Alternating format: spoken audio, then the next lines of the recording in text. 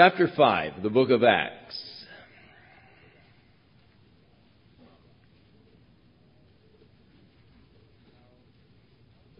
Now, in the end of the 4th chapter, we have the second mention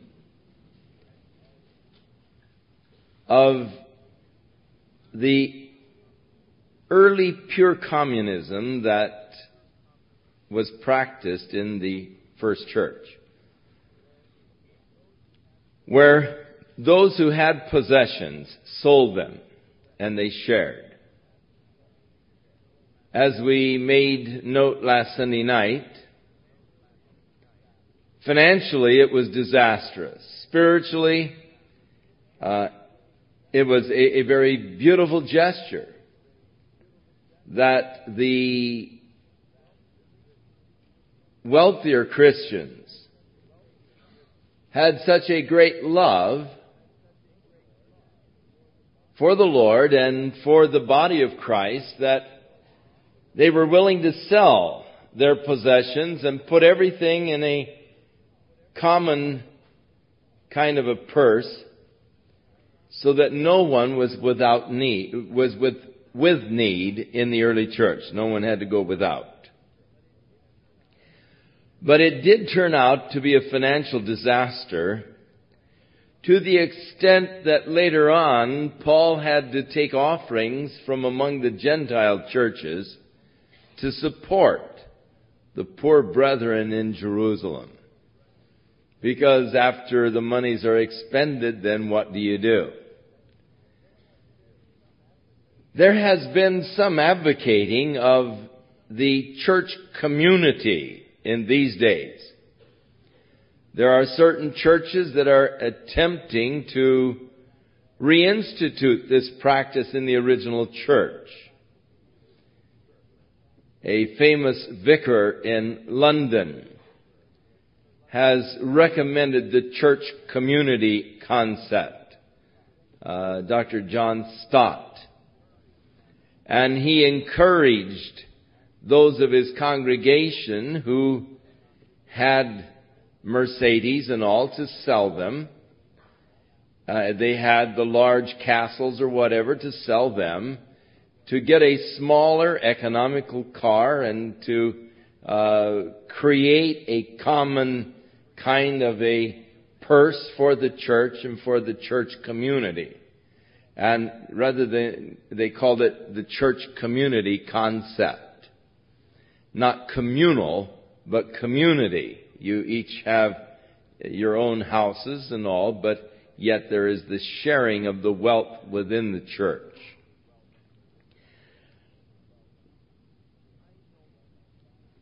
I don't believe that that is necessarily a pattern that God intended.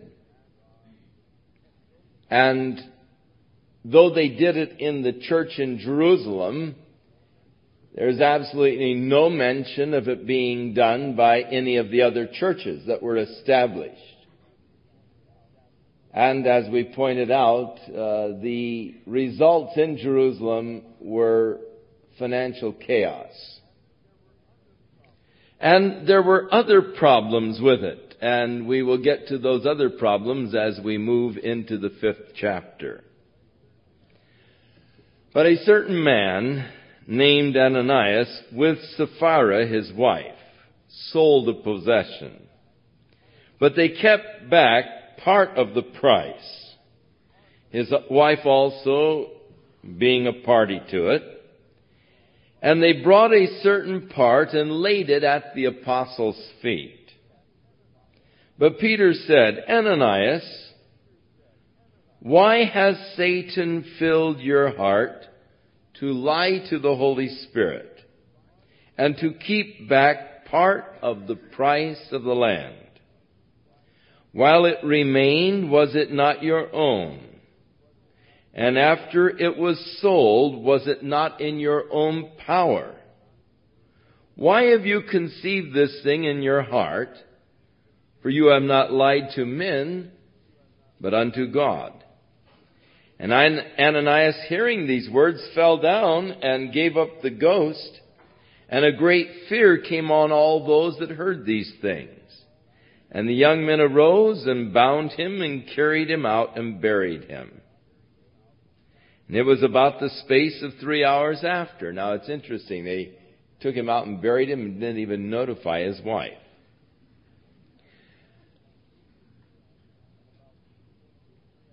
And about the space of 3 hours after this, when his wife, not knowing what was done, came in, Peter asked her, "Tell me, whether you sold the land for so much?" And she said, "Yes, that's how much." And Peter said unto her, "How is it that you have agreed together to tempt the Spirit of the Lord?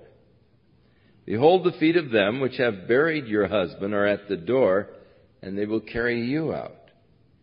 And then she fell down immediately at his feet and yielded up the ghost. And the young men came in and found her dead, and carrying her forth, buried her by her husband. And it doesn't really need to say this, but it does. And great fear came upon all the church and upon as many as heard these things. A couple of things that are important to note. Number one is Peter is talking to Ananias. He said, in effect, "Were you forced to sell your property?" The answer is no. As long as you had it, wasn't it yours? Yes, it was. After you sold it, no one required you to bring the money in. That was a purely voluntary thing on the part of those in the early church who wanted to do it. It wasn't a requirement of the church. And I think that this is important to note when there are those liberals today who try to point out that the early church practiced a form of communism and thus are seeking to advocate communism as a good way to go. The communism of the early church was far different from that communism that we see today, where people are forced at gunpoint to relinquish their personal possessions, their private properties, and confiscated them by the government. The church was not confiscating property. It was purely a voluntary, free will expression of the gratitude and the love that the people had for God. No one was forcing that issue.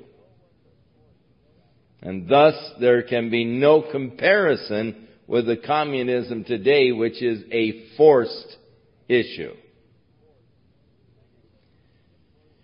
The second thing, of course, to note is the sin for which they gave their lives. It was not the sin of holding back, not the sin of failure of giving everything, because God did not require them to give everything. Their sin was that of hypocrisy, pretending to give everything to God, when in reality they were holding something back from God. And so we get an interesting view of God's opinion of the hypocrite, which would indeed cause fear and trembling to come upon all the church.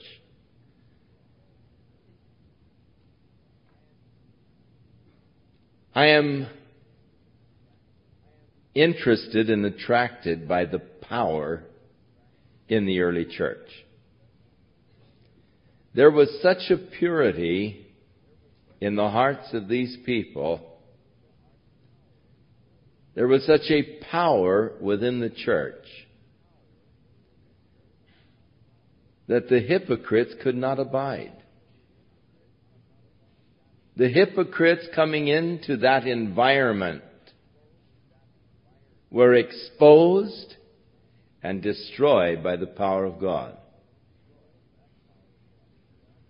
And that to me is extremely awesome.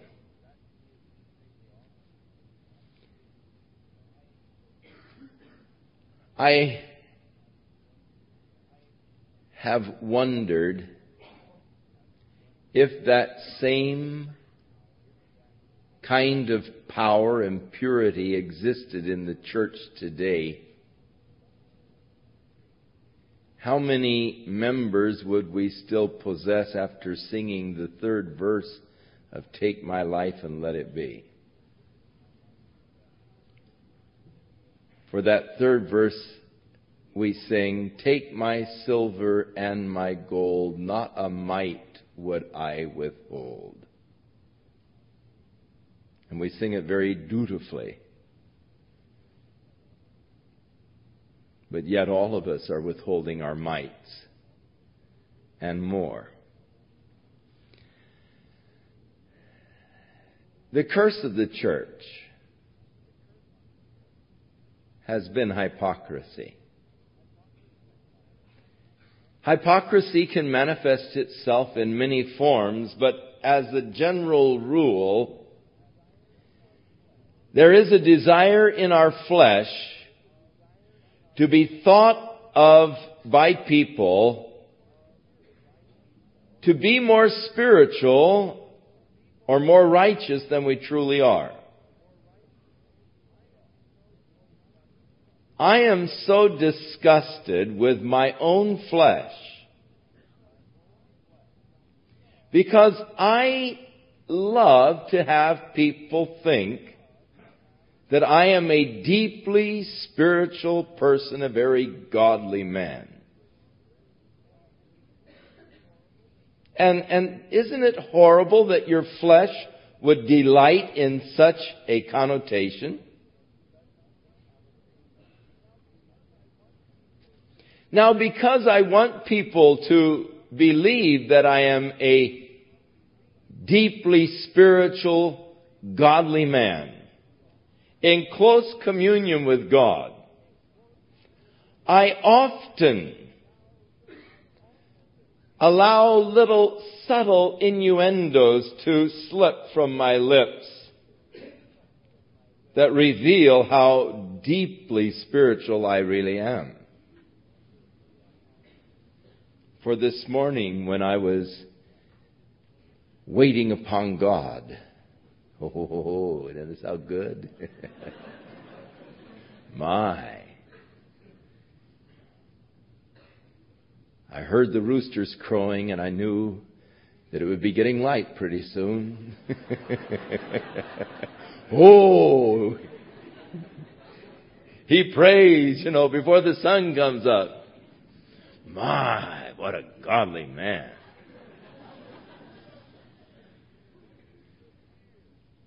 Wanting to appear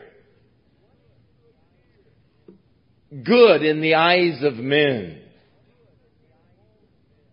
Wanting to appear holy so that people might look up to me with awe and wonder. That they might say, oh, you're Chuck Smith, aren't you, Well, yes,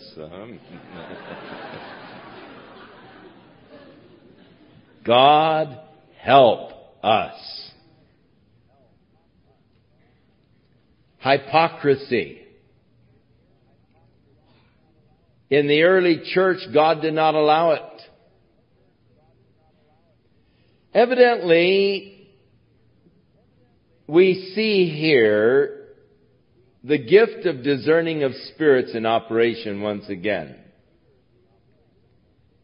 We will see it again in a couple of chapters as Simon the sorcerer comes to Peter and seeks to buy the power to lay hands on people that they might receive the Holy Spirit. And Peter begins to discern what's in the man's heart. But here, when Ananias came in, Peter just flatly asked him why he was making a pretense of giving all when he was really holding something back, that he was lying to the Holy Spirit. And then he said, "For you have not lied to man, but to God," making the Holy Spirit God. Why is it that you have conceived in your heart to the light to the Holy Spirit? And then while it remained, wasn't it yours? When you sold it, wasn't it yours to do with? Why is it then that you've conceived this thing in your heart? For you have not lied to men, but you have lied to God. And so equating the two together, lying to the Holy Spirit is equivalent to lying to God. And this is one of the proof texts to show the deity of the Holy Spirit, that He is God. And it's a very strong and powerful argument.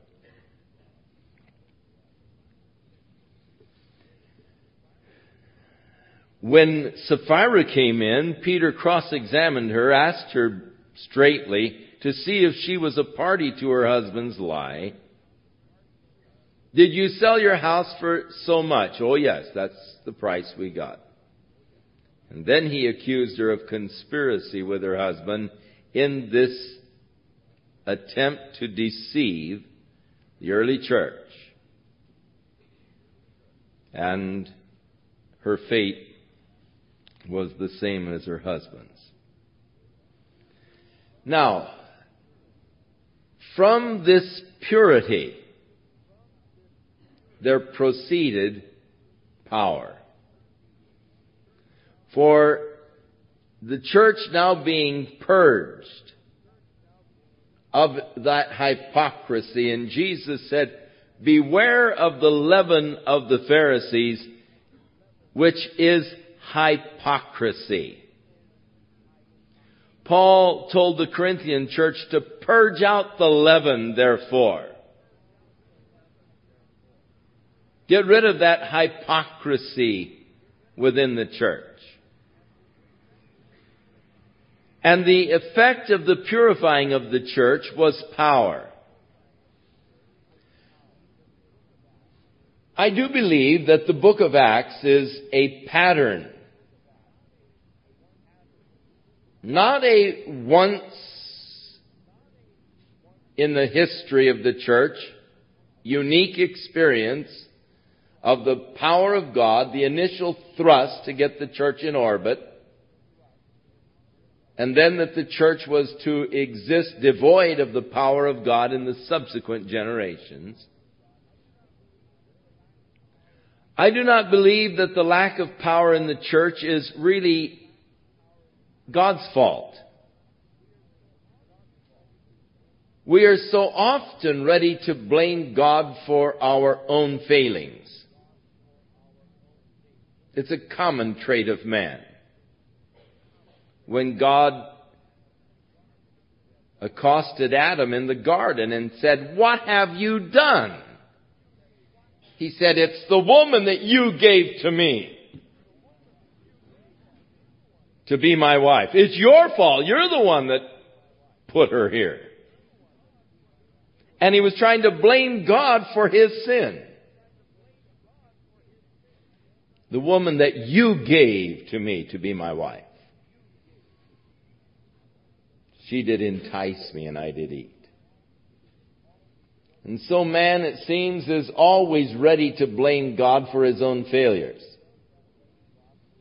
And so we look at the church in its weak, anemic state. And we want to blame God. We say, well, God has withdrawn the power of the Spirit. It was only given to the church initially to give the church that first thrust But once the church was capable of developing its own programs, establishing its own seminaries, and creating its own organizational structures, we no longer needed the power of the Spirit, but were now able by the genius of man to carry the gospel into all the world. History itself would testify to the folly of that concept. For the early church did carry the gospel into all the world. As Paul wrote to the Colossians 30 years later, and the gospel as it has come to you as it is in all the world. And here we are in our modern day church, seeing the gospel reaching a less proportionate area of the world every year. In 1935, some 32% of the world knew of Jesus Christ. By 1945, it was only 27% of the world knew of Jesus Christ. By 1955, it was only 22% of the world had heard of Jesus Christ. Today, they estimate that only 17% of the world has heard of Jesus Christ, and of the 50 million people being added to the earth's population every year, less than 5% of them are being reached, or will be reached at our present rate with the gospel. We are in a population explosion, but it's happening in the areas where the church is not effective. In fact, in many areas where the church has been ruled out. And much of the reason why the church has been put out of areas is the hypocrisy in the church.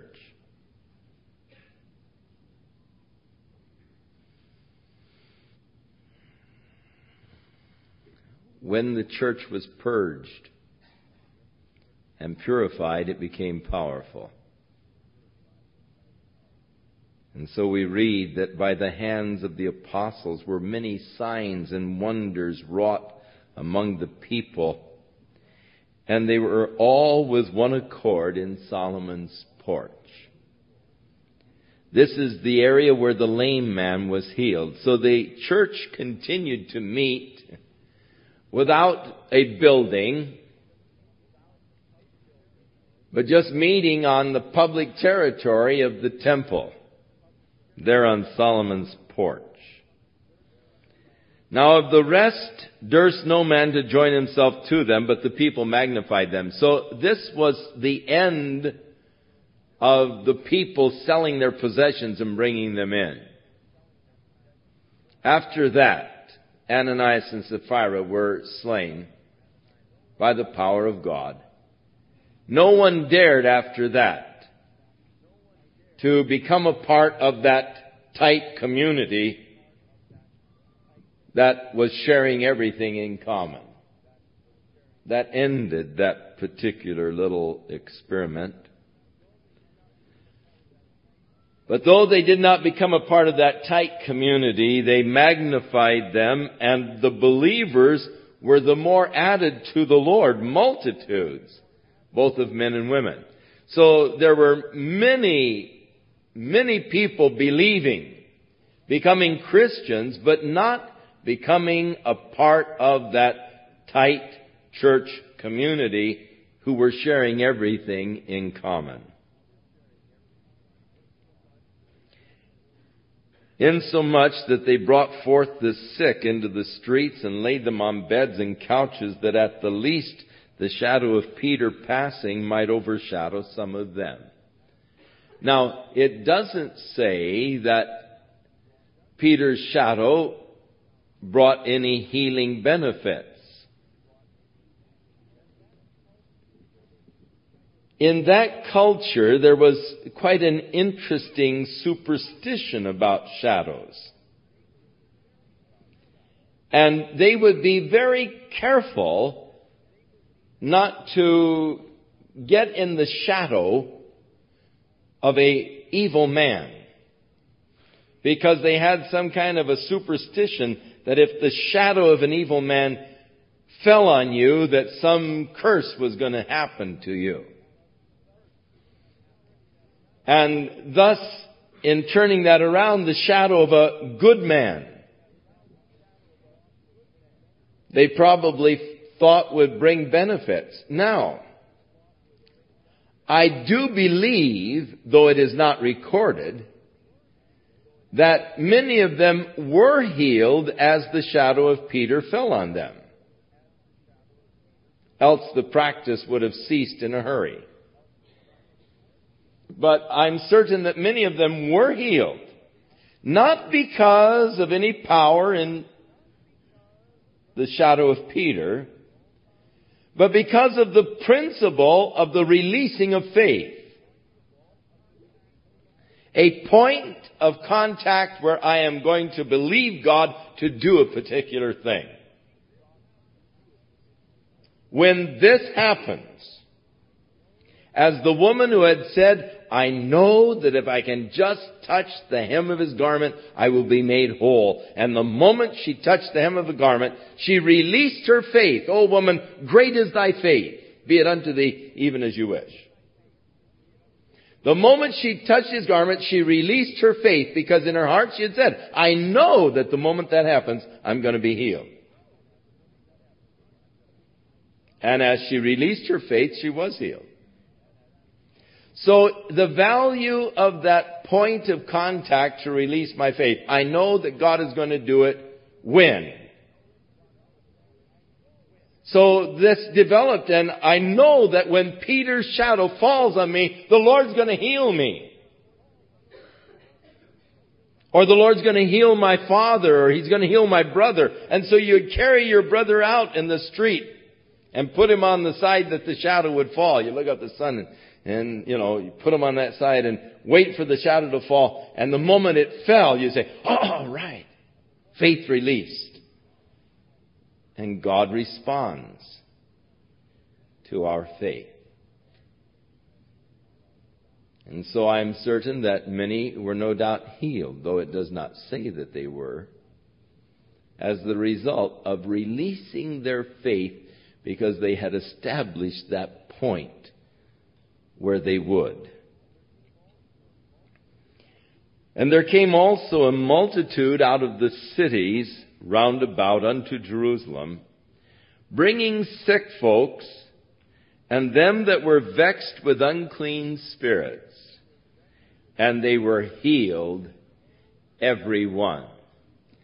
So the purifying of the church by the purging of the hypocrisy and the resultant power that is manifested by the church as multitudes are brought out of the cities and the villages round about Jerusalem, and they were being healed as the result of the power that was there in the early church.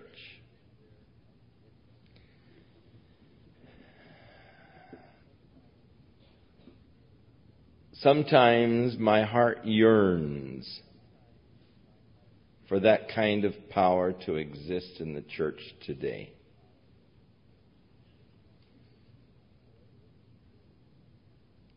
However, I seriously question whether the church has the capability of handling that kind of power. It seems that in the church we're so ready to exploit anything. And I feel that it is indeed tragic to those who have had healing ministries and who have had that emphasis in their ministries. For the most part, as far as I can think in my mind, they've exploited it for their own personal benefit and gain. And I think that that is indeed tragic. But I don't know my own heart. I don't know what I would do. I really don't trust myself. if suddenly you had all of the notoriety and the fame and the acclaim that would come from having that kind of power, I really don't know my own heart if I would be capable of maintaining in my own spiritual walk. So I can't really judge these men for what they have done because I don't know what I would do if in that same position. My father used to always pray, Lord, do not bless me with more than what I can contain my love for you. Give me neither poverty nor riches. Poverty that I would steal, or riches that I would say, who is God? I don't need Him.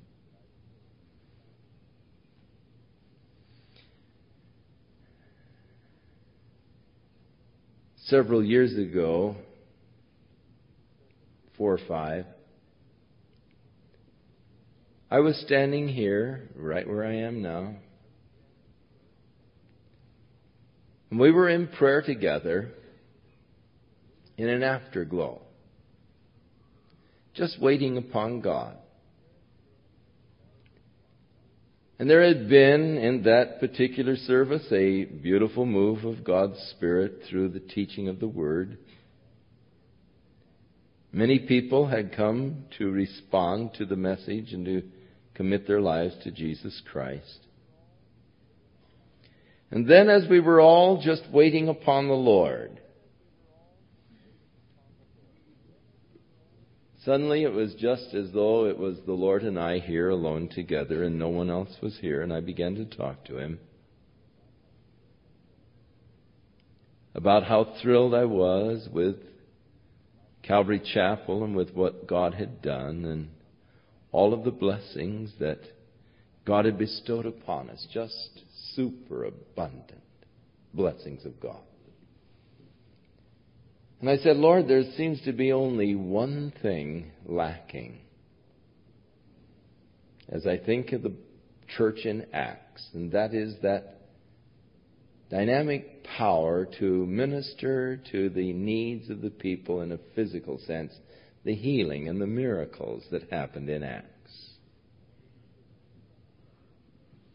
And if you would raise up someone, Lord, perhaps within the fellowship, with a gift of miracles or healing, then it would seem that we would have the Church of Acts complete.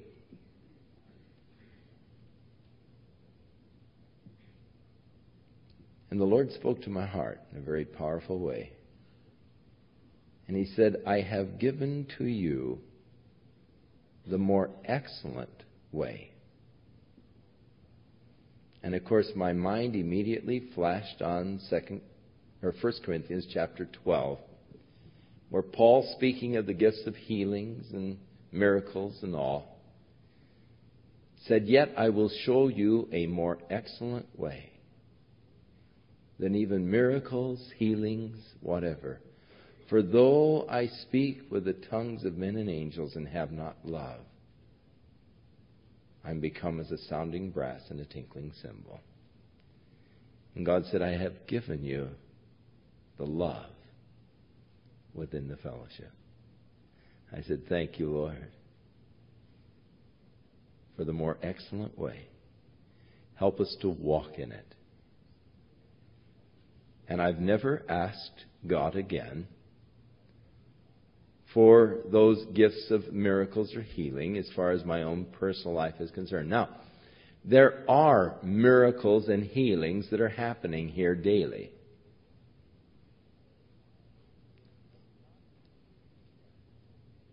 But not to the extent as we find in the book of Acts. Nor do we wish to capitalize or to emphasize those healings and miracles that are taking place,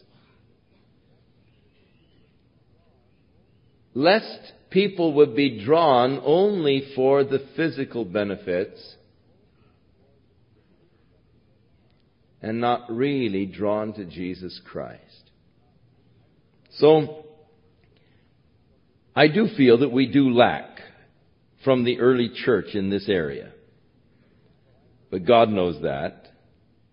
And why the lack exists, I'm certain is in part or whole on our side. God's hand is not short that He cannot save. His ear is not heavy that He cannot hear. I'm certain that that environment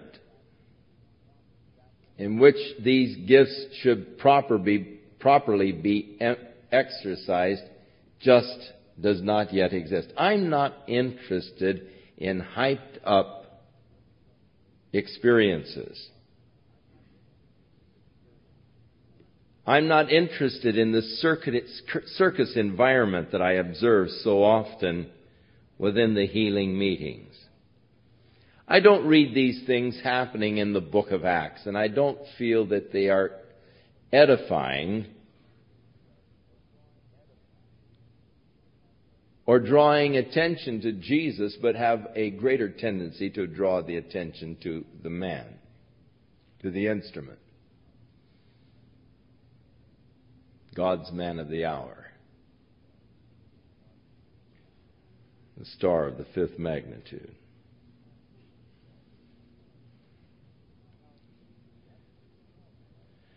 Now, as the result of the popularity,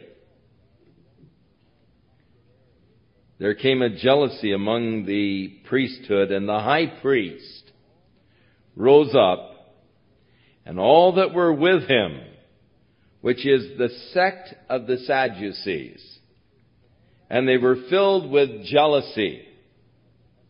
The word indignation there is properly translated jealousy. Notice that the high priest was himself a part of the sect of the Sadducees. The Sadducees were the materialists. They were the humanist. They did not believe in spirits. They did not believe in angels. They did not believe in resurrection. And they were into the religious scene just for the bucks.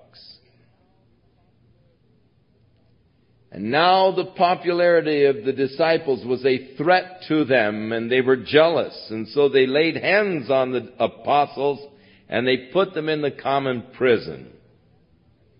But the angel of the Lord that night opened the prison doors and brought them forth and said, "Go stand and speak in the temple to the people all the words of this life." Go share with them this glorious life that you have in the risen Christ. Go right back where you were arrested. Go right back and do the very things you were doing when you were arrested. Rather than just, hey, now that you're free, escape, get out of Jerusalem, head for Caesarea, get a boat and take off for Greece, Escape the persecution. No, go right back into the temple and there speak to the people the words of this life. So when they heard that, they entered into the temple early in the morning, and they began to teach. But the high priest and those that were with him called the council together and all the senate of the children of Israel, and they sent to the prison to have them brought forth. But when the officers came, they did not find them in the prison, and so they reported back to them, saying, "The prison truly we found secure. It was shut with all security, safety. And the guards were standing outside before the doors. But when we opened the doors, there was no one there. They've disappeared." Now the guards were still standing there. The place was still locked. And yet when they opened the door to the inner prison, their rooms, they were empty.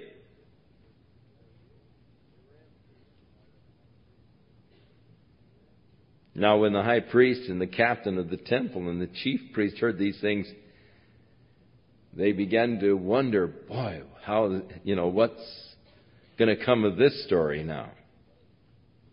Then one came in and told them, saying, the men that you put in prison are standing in the temple and they're teaching the people.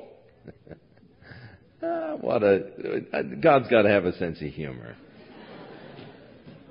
Here is this, the joint meeting of the Senate and the House of Representatives called by the President. Got to deal with this problem. And so you send down to Leavenworth. You have the prisoners brought, and they get inside and their cells are empty. And then, here's this whole august assembly of the leaders, ready to try these men. And here someone says, well, they're right back in the temple. They're over there teaching the people. Then went the captain with the officers, and they brought them without violence, for they feared the people, lest they should be stoned. They're excitable people over there, and as Don was sharing with you, things haven't changed much. Don stayed out of that cave or that digging in order that he would not be stoned. And when they had brought them, they set them before the council, and the high priest asked them, saying, did we not strictly command you that you should not teach in this name? And behold, you have filled Jerusalem with your doctrine and intend to bring this man's blood on us. You remember in the last chapter, when they were standing before the council with the lame man, they were strictly charged not to speak any more in the name of Jesus. And Peter responded, we cannot but speak the things which we have seen and heard. So they threatened them further and let them go. Now he brings up this. He said, didn't we strictly charge you not to speak anymore in this name? And then he makes an interesting admission. You have filled Jerusalem with your doctrine. Now that is a interesting testimony, not by the evangelist. You have to watch the testimonies of evangelists. Sometimes they are exaggerated. We used to have a term, evangelistically speaking. And it means that you blow up the figures significantly. Well, how many were there? Oh, I suppose there were several hundred. At least 25. But evangelistically speaking, So this was not their own report. This is the report of their enemy. You have filled Jerusalem with this man's doctrine. Would to God that our enemies could testify against us and make that charge. Would to God they could say, you've filled Orange County with this man's doctrine. Wouldn't that be glorious? If we could fill Orange County with the doctrine of Jesus Christ. That we could see such a move of God that everyone in the county would be cognizant of what God was doing. Instead, unfortunately, the church is gaining great notoriety in the county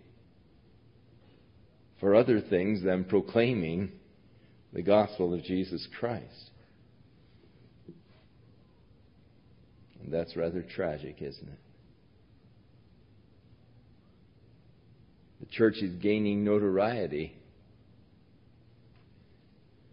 for the wrong things. Secondly, you intend to bring this man's blood upon us. Now, if you remember when Pilate was trying Jesus and these men were manipulating the crowd to seek his crucifixion, finally when Pilate saw that he couldn't prevail, he ordered a basin brought and he began to wash his hands in the basin. In a symbolic gesture, he said, "I am innocent of this man's blood. See ye to it." And what did they respond? "His blood be upon us and on our children." Now they're upset, saying to Peter, "You're seeking to bring this man's blood on us." And for certain, when Peter was standing before them, he said unto them, "If you want to know by what power and all this lame man was healed, be it known unto you all and to all the people of Israel, that by the name of Jesus Christ of Nazareth, whom you crucified." And so he puts the blame right where it belongs. And yet now, they don't want to receive the accusation or the blame. Yet it was their responsibility. Peter made mention of the fact that Pilate was wanting to let him go, but they insisted on his death.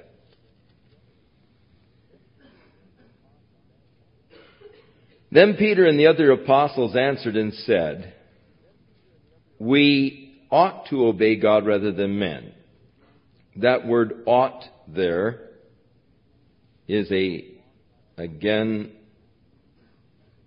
not a totally accurate translation. The Greek word is must. We must obey God rather than men. Didn't we strictly charge you not to speak any more in this man's name? Their answer is, we must obey God rather than men. We must obey God. Oh, that we would experience and feel in our own hearts that divine imperative. I must obey God. Unfortunately, we take so oftentimes a careless attitude in this area of obedience. Well, yes, I should be obeying. Oh, I ought to obey God. Yes, I know that I should. But these men felt it much deeper. They said, we must obey God rather than men. And I think that this is the rule. Should ever the time come, should we be living under the laws or jurisdictions created by man that would infringe upon my responsibilities to God, and the law of the land would be contrary to the law of God, that I would have to take that very same position.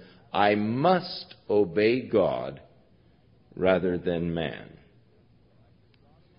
And then they went on to testify, the God of our fathers raised up Jesus, whom you slew and hanged on a tree. They just said, you're trying to bring his blood on us. And Peter just throws a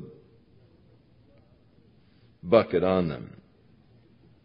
I mean, he just lays it out. Whom you slew and hanged on a tree.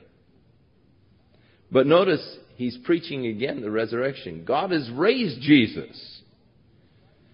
Secondly, God has exalted him to his right hand to be the Prince and a Savior, to give repentance to Israel and the forgiveness of sins.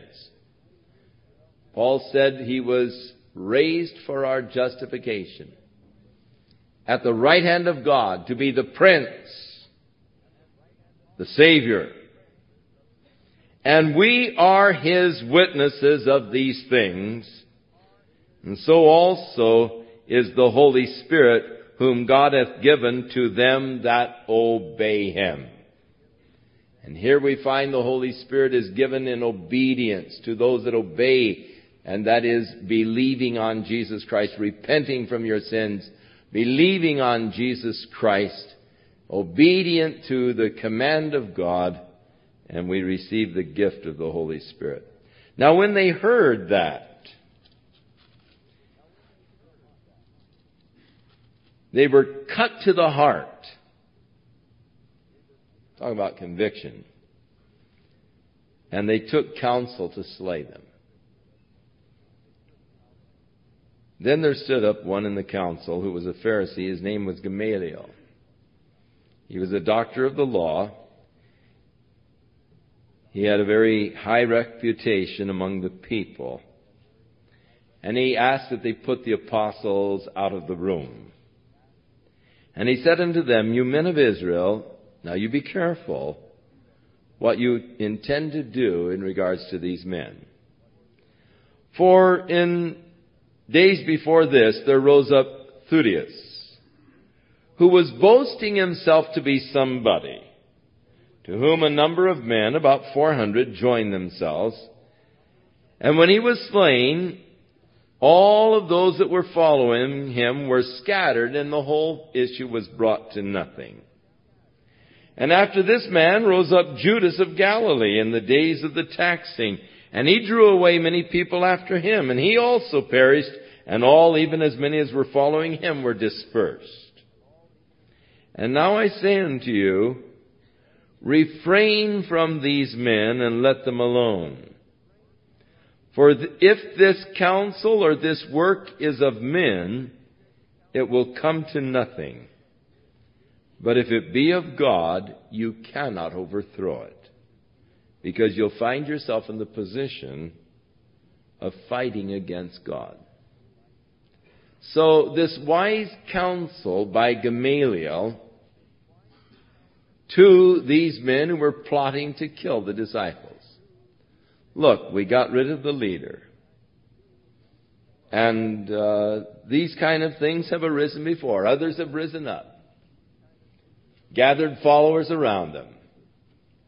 But it always just dissipated once the leader was killed. So let's just let it go. Now, this is the argument from a position of weakness, not a position of strength.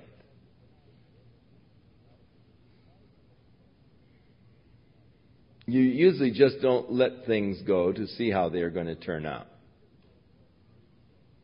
But it was the counsel of Gamaliel, and they accepted this counsel. Interestingly enough, this is the Gamaliel of which Paul was a prize student. In some of the early writings that were discovered, Gamaliel said of Paul that he had only one difficulty with Paul as a student. He said he was an extremely zealous student. His only difficulty was providing him with enough books. He was a real bookworm. And Gamaliel had difficulty just providing him with sufficient number of books because of his tremendous thirst for knowledge.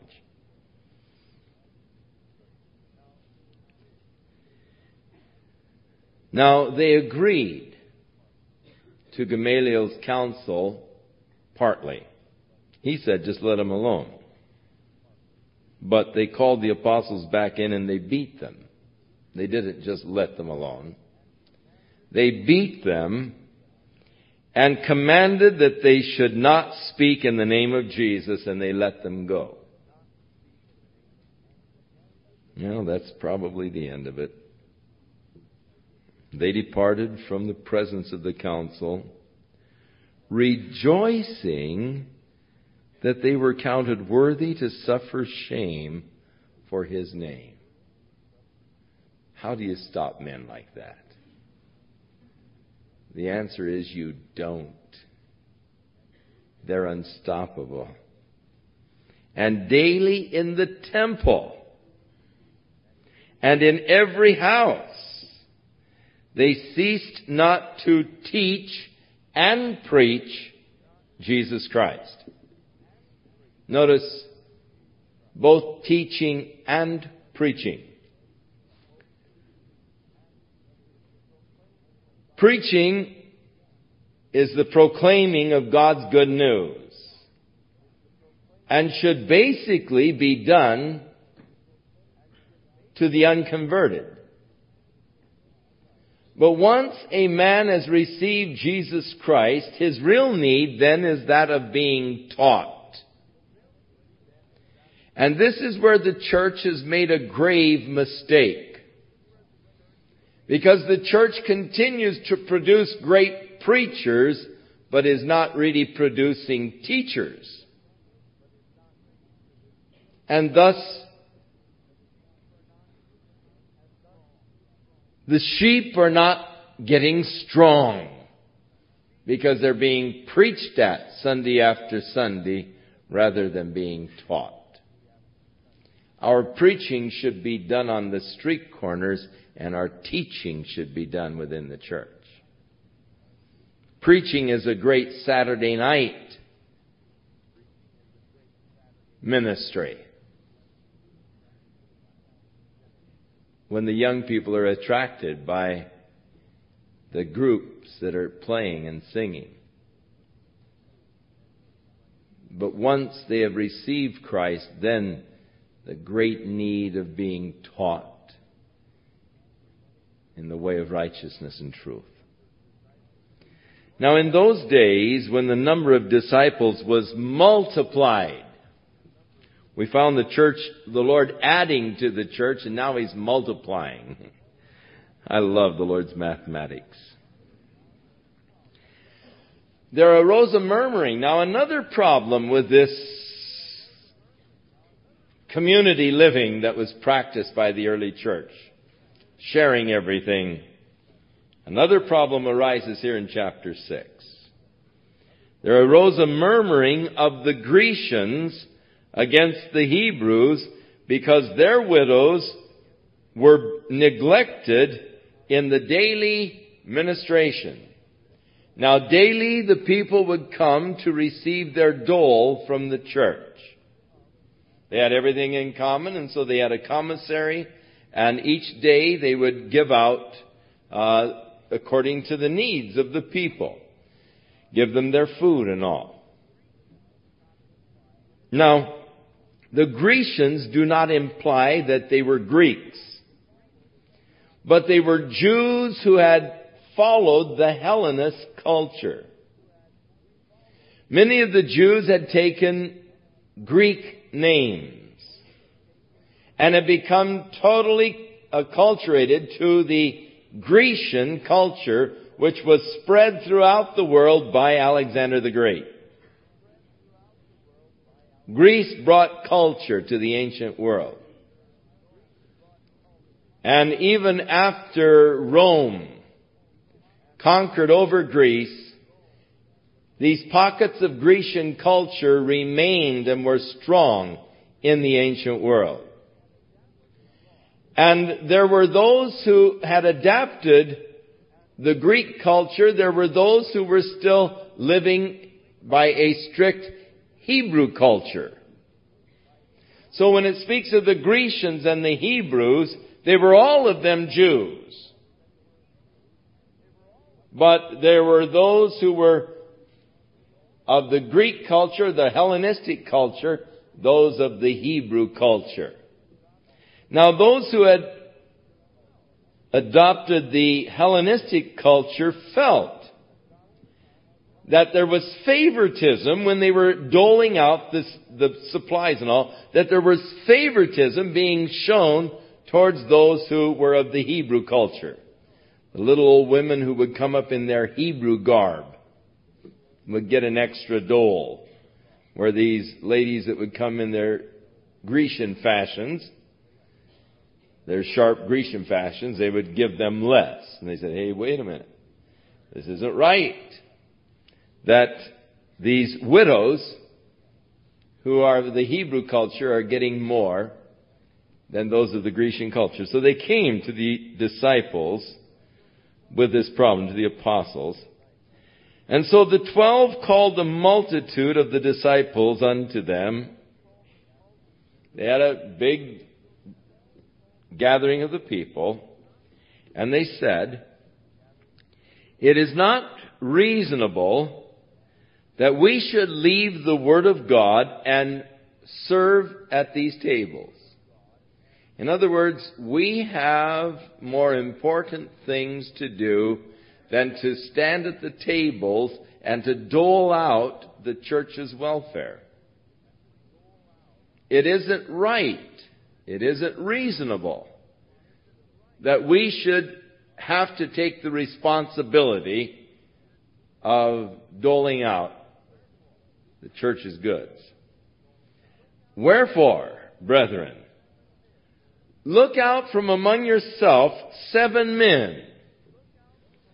And these are the traits or the characteristics they are to possess. 1, they are to be men of honest report.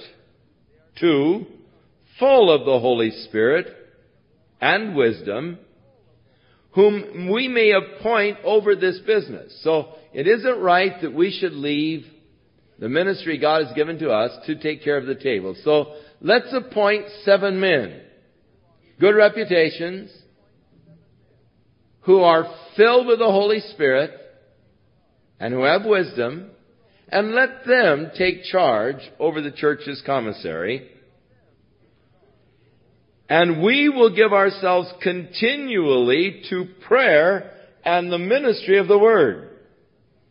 Now you remember when we were talking last Sunday about the men that God uses. They are men of prayer and they are men of the Word. They are men who put this as the top priority in their lives. They do not allow other things to interfere with their prayer or their study of the Word. They are men of the Word and men of prayer. And so here, this pressure to take an active role to settle this dispute, they backed away from it. They said, let's just pick out 7 men to do this in order that we might be able to give ourselves continually to prayer and the ministry of the Word. And the saying pleased the whole multitude.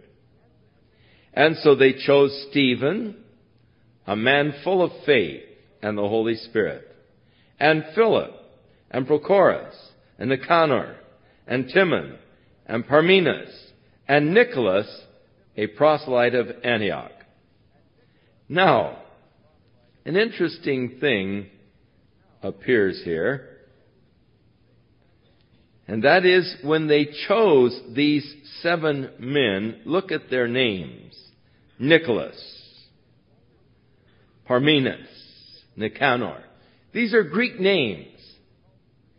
So those of the Grecian culture felt that their women were getting a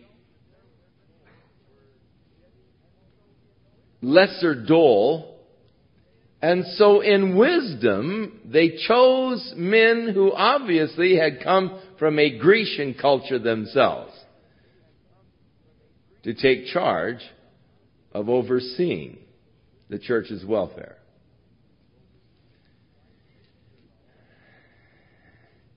It's a wise way to solve a difficult problem.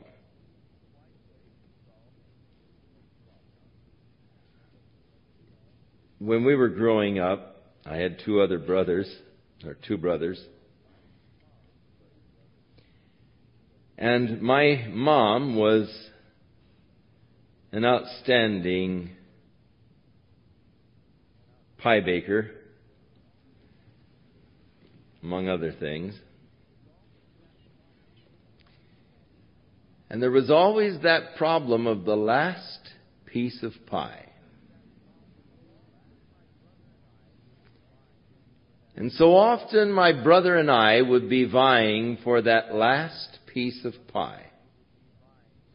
And that's a polite way of saying fighting.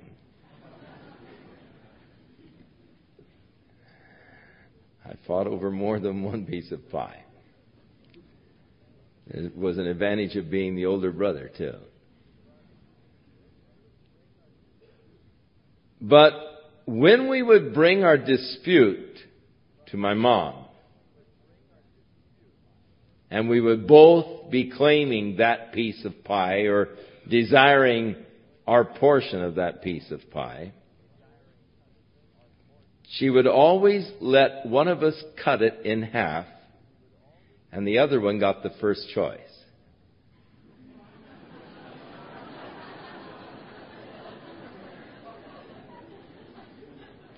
Well, I mean, we got out the micrometers.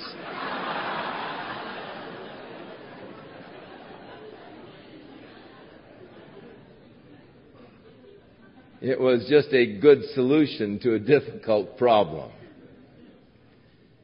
And so it is interesting to me that in picking these men, they picked men with Greek names, indicating that they probably had themselves a Hellenist cultural background. Now, it would be easy for anyone with any kind of ambition to be going up the ladder in the church to say, wait a minute.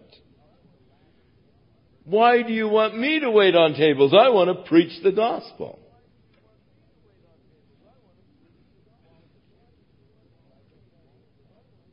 The qualifications by which they chose these men, they would have all been qualified ministers of the gospel for sure.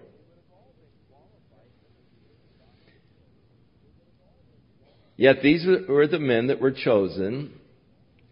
But to me it is interesting that as we move on in the book of Acts,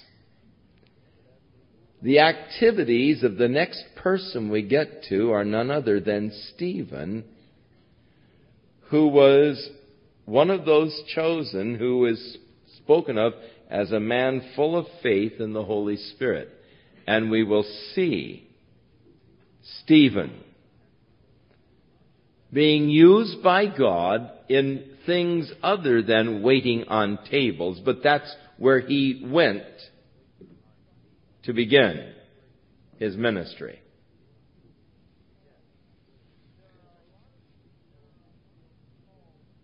There are a lot of people who feel called to the ministry when they attend Calvary Chapel and see the marvelous work that God is doing here. It has a way of inspiring men to go into the ministry. It is interesting that during the first 20 years or so of my life, when we were scraping the bottom all the time to get enough money to buy food and the necessities, and pastoring little churches, 50, 60, 70 people, at that time I seemed not to inspire anybody to go into the ministry.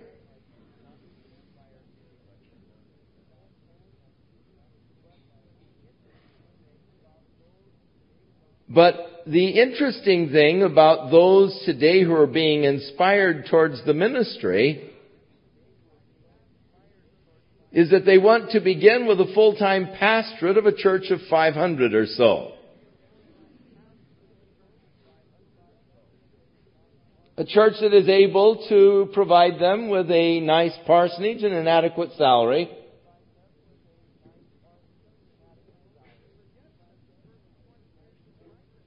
And they seem to forget that the first 20 years of my ministry, I worked in secular jobs to keep the family in food and clothes and shoes.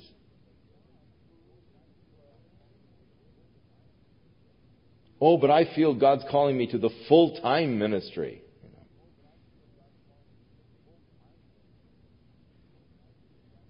Romaine has a good way of dealing with these people.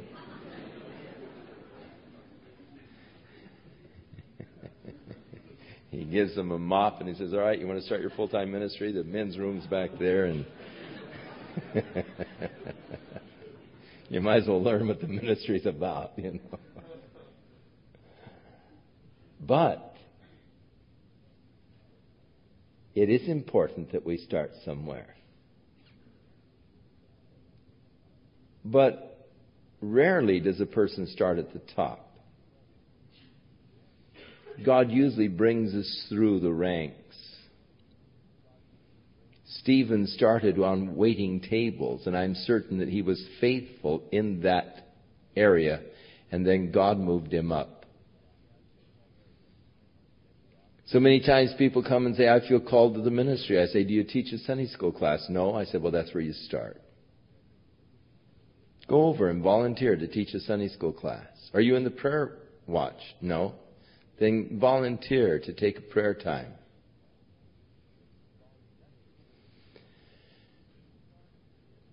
That's where you really start in the ministry. You start in those more insignificant places.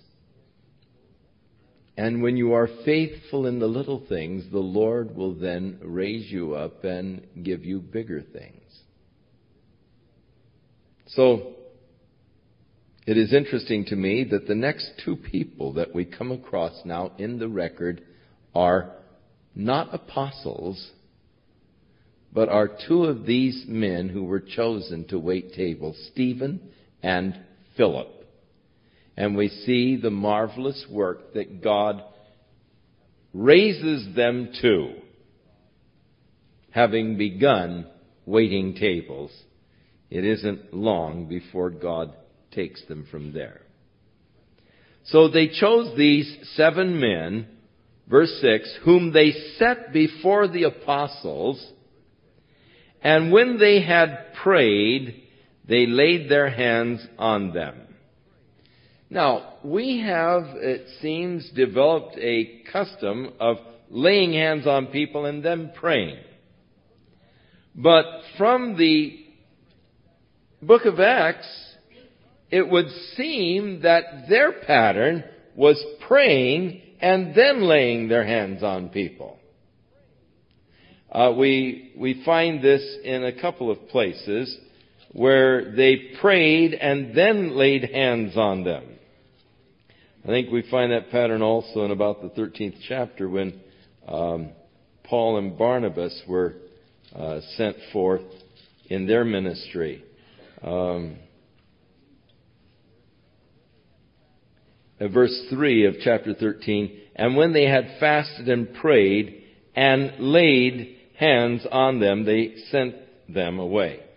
So the pattern was to pray and then lay hands on them. Now, I don't know that there's anything to that, but it's just interesting to me that, you know, we have that other tendency of just laying hands on people and then praying, where they did it the other way around.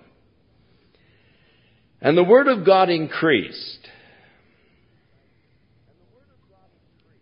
and the number of the disciples multiplied in Jerusalem greatly. Again, we see the work of God adding to the church. A powerful community and a great company, even of the priests, were obedient to the faith. Now, one of these 7 men, and Stephen, full of faith and power, did great wonders and miracles among the people. Then there arose certain of the synagogue, which is called the synagogue of the Libertines, and the Cyrenians, and the Alexandrians, and those of Cilicia and Asia, and they were arguing, disputing with Stephen. And they were not able to resist or to counteract the wisdom and the spirit by which he spake. Here they got into these arguments, but Stephen was just walking all over them. He spoke with such wisdom and such a spirit that he was just putting them down. So they suborned men, or paid off men, which said, "We've heard him speak blasphemous words against Moses and God." And they stirred up the people and the elders, and the scribes came upon him, and they caught him and brought him to the council. And they set up the false witnesses, which said, "This man does not cease to speak blasphemous words against this holy place and the law. For we have heard him say that this Jesus of Nazareth shall destroy this place and shall change the customs which Moses delivered us." And all that sat in the council, looking steadfastly on him, saw his face as if it had been the face of an angel. Beautiful, isn't it? And so, because they could not overcome his arguments, the wisdom, the spirit by which he spoke, they went to devious methods to stop his witness, hiring these men to make these false accusations against him, accusing him of blasphemy, accusing him of speaking against the temple and against the law of God. Now, there probably was a certain element of truth, for it is quite possible that Stephen did tell them that this temple is going to be destroyed, because Jesus had told the disciples that not one stone was going to be left standing upon another of that temple, when they asked him of the signs of his coming, the end of the age. They were there in the temple, and they were looking at these huge stones, and Jesus said, not one stone is going to be left standing on another. So Stephen could have been telling them that, hey, this temple is going to be destroyed. And also he could have been telling them that having the law of Moses is not enough for salvation. You must believe in Jesus Christ to be saved. That salvation cannot come by the law of Moses, but salvation comes through a living faith in Jesus Christ. And it could very possibly be that Stephen was saying these things and they just twisted them slightly or reported only half of what he said. And of course, that's one of the dangers of talking to any reporter, is that they usually just quote only half or less than half of what you say, and then often quote it out of context, so it sounds like you said something entirely different from what you said, which almost amounts to a misquotation, because they take it out of the context in which it was quoted. So you begin to get very leery of interviews with reporters or TV commentators or whatever. And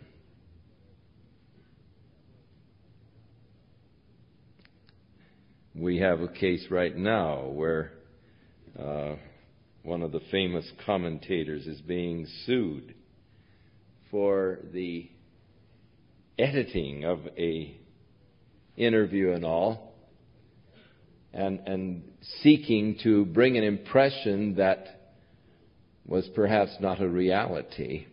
But though he is a very smooth man, they are not at all innocent of the charges that are being made, because when they interviewed those scientists down at Creation Research Institute, they did the same thing. 60 Minutes did a hatchet job on Dr. Gish and Dr. Morris and all in their editing and all, so it's possible to take the statements that a person makes out of context and to use them against the person. And this is no doubt what was being done to Stephen. There was a certain element of truth in what they were declaring, and yet putting it in a different context and making it sound like something other than what he had actually said. So as we move into chapter 7, we find here the story of the young man, Stephen, whose face shining like an angel's stands up to make his defense before these people. And then on into chapter 8, as the second of these, Philip, takes off for Samaria, and later on down to Gaza and then to Azotus, and did his marvelous work for God. 2 men chosen to wait tables, promoted by God to powerful ministries within the early church. Faithful in the little things, being promoted to greater things. Shall we pray? Father, we thank you again for the privilege of studying your word, for the joy, the blessing, the strength that your word brings to our lives. Help us, Lord, that we might grow through the knowledge of your word into a better understanding of your plan and your will for our lives. In Jesus' name we pray. Amen. May the Lord be with you, keep his hand upon you, watch over, and use you. Whatever it is that God has called you to do, be faithful. Give it your best. And then God will raise you to another task and bring you through the ranks. And so may you be used of God in a very special way.